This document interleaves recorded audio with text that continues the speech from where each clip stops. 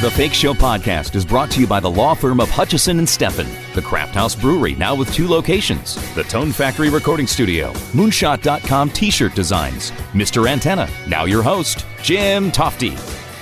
I am very happy to be talking with my next guest, Bill Kurtis, who I grew up watching when he was a very popular news anchor in Chicago with then-partner Walter Jacobson. From there, Bill would go on to anchor the CBS Morning News from 1982 to 1986. His production company would create shows like Investigative Reports, American Greed, and Cold Case Files, which he returns to this season. I've got the great Bill Kurtis on the line right now from New York City. Hey, Jim. Hey, Bill. First of all, welcome. And I should tell you that I'm originally from Wisconsin, and I used to watch you and Walter Jacobson anchor the news in Chicago. You guys were the reason I got into broadcasting, honestly. Oh, my God, really? Well, we hear that quite a bit, and we're both still alive. Right. All 3 of us.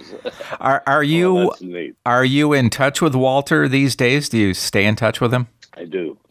We've actually become very close over the years, and really just like brothers.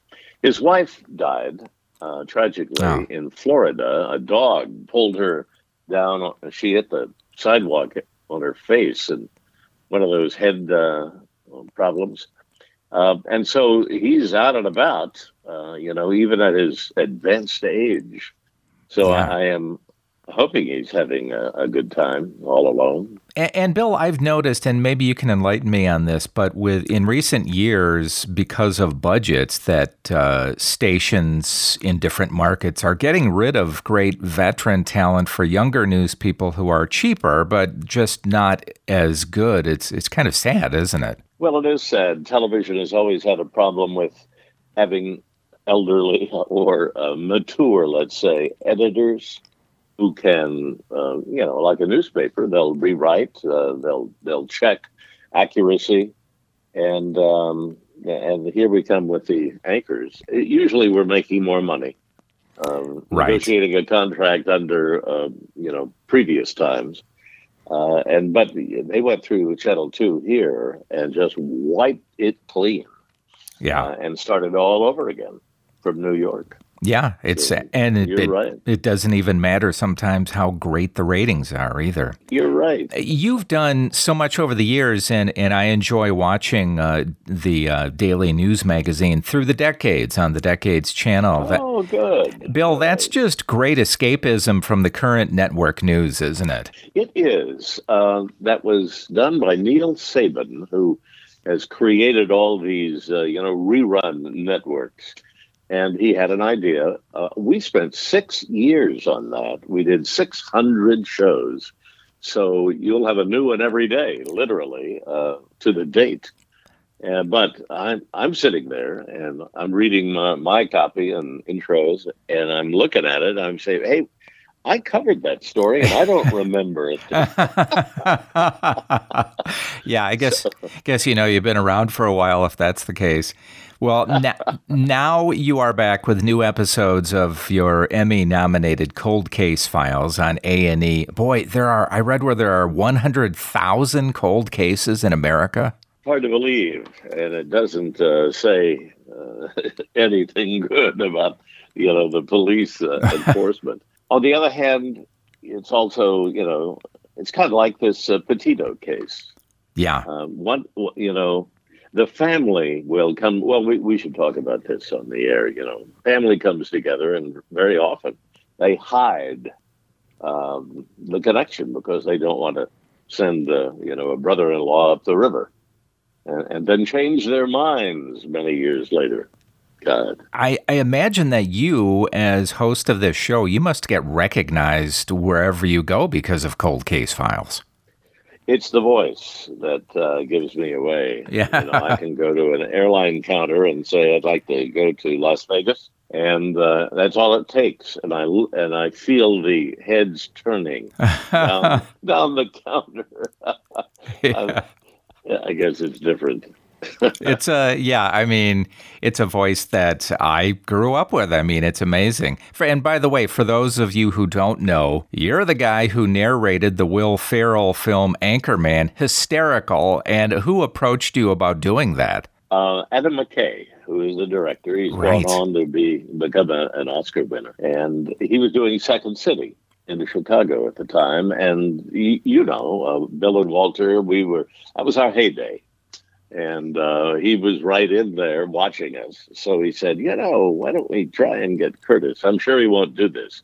So he sent me a script, and I was laughing so much when I returned the call and said, yeah, I'm interested, or something that they loved having a third party interpret, they were all tired of the jokes. But I thought it was really funny. I thought I was throwing away my career, though, and very nervous. Right. Little did I know that every anchorman in the country is jealous not getting that job.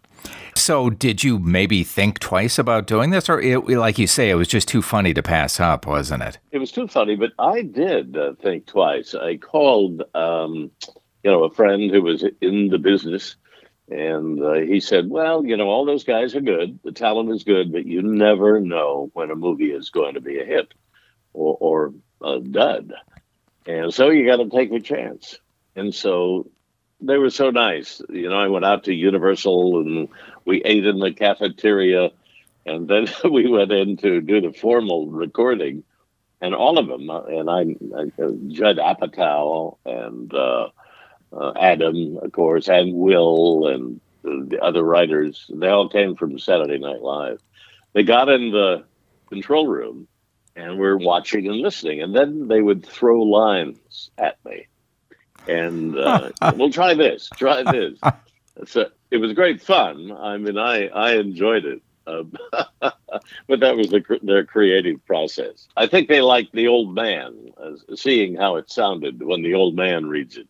Oh, There was a time before cable when only men read the news.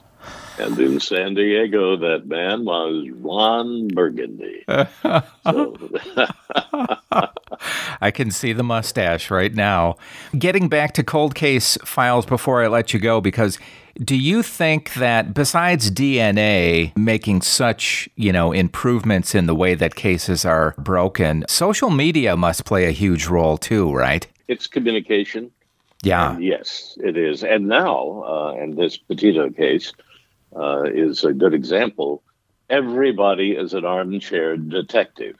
So you have the entire country now hanging on every discovery that is made out in Wyoming, and that, that's full of alligators and snakes. That would be a tough place for laundry to, really get away. And so they're playing a role. And the FBI has tried to tap into that. They've already asked the public for help. Right. In whoever may have seen this. Now, one of the first, they call us, suggesting stories, because we're sort of a third arm of investigation, and it's the social media communication. Now, a lot of those, most of the leads are well meant, but they go nowhere. On the other hand, look out. They have to know. For instance, in a number of these cold cases, a family member who knows something never forgets it. And so they look for similarities happening in towns around their origin. And they'll keep the cops informed, because the cops can't stay on these things. They don't have the budget to devote a life to one case, and they'll go check it out, and there have been some breakthroughs. We are looking forward to getting back to Cold Case Files. Bill Kurtis is back hosting the Emmy-nominated show. It's Fridays on A&E. Bill, in honor, it was so great to talk to you. Thanks so much. Well, Jim, come home. It's good Talk to the homeboy. I'll do that. Chicagoland, here we come. Bill, you take care. Good luck to you. Thank you, Jim. There he goes, the voice of authority. And I must now go back and watch the movie Anchorman to hear that voice again. That does it for this episode of the Fake Show podcast. I'm Jim Tofte. Thanks for finding us. I'll see you again next time. Listen to The Fake Show anywhere on SoundCloud, Stitcher, iTunes, and thefakeshow.com.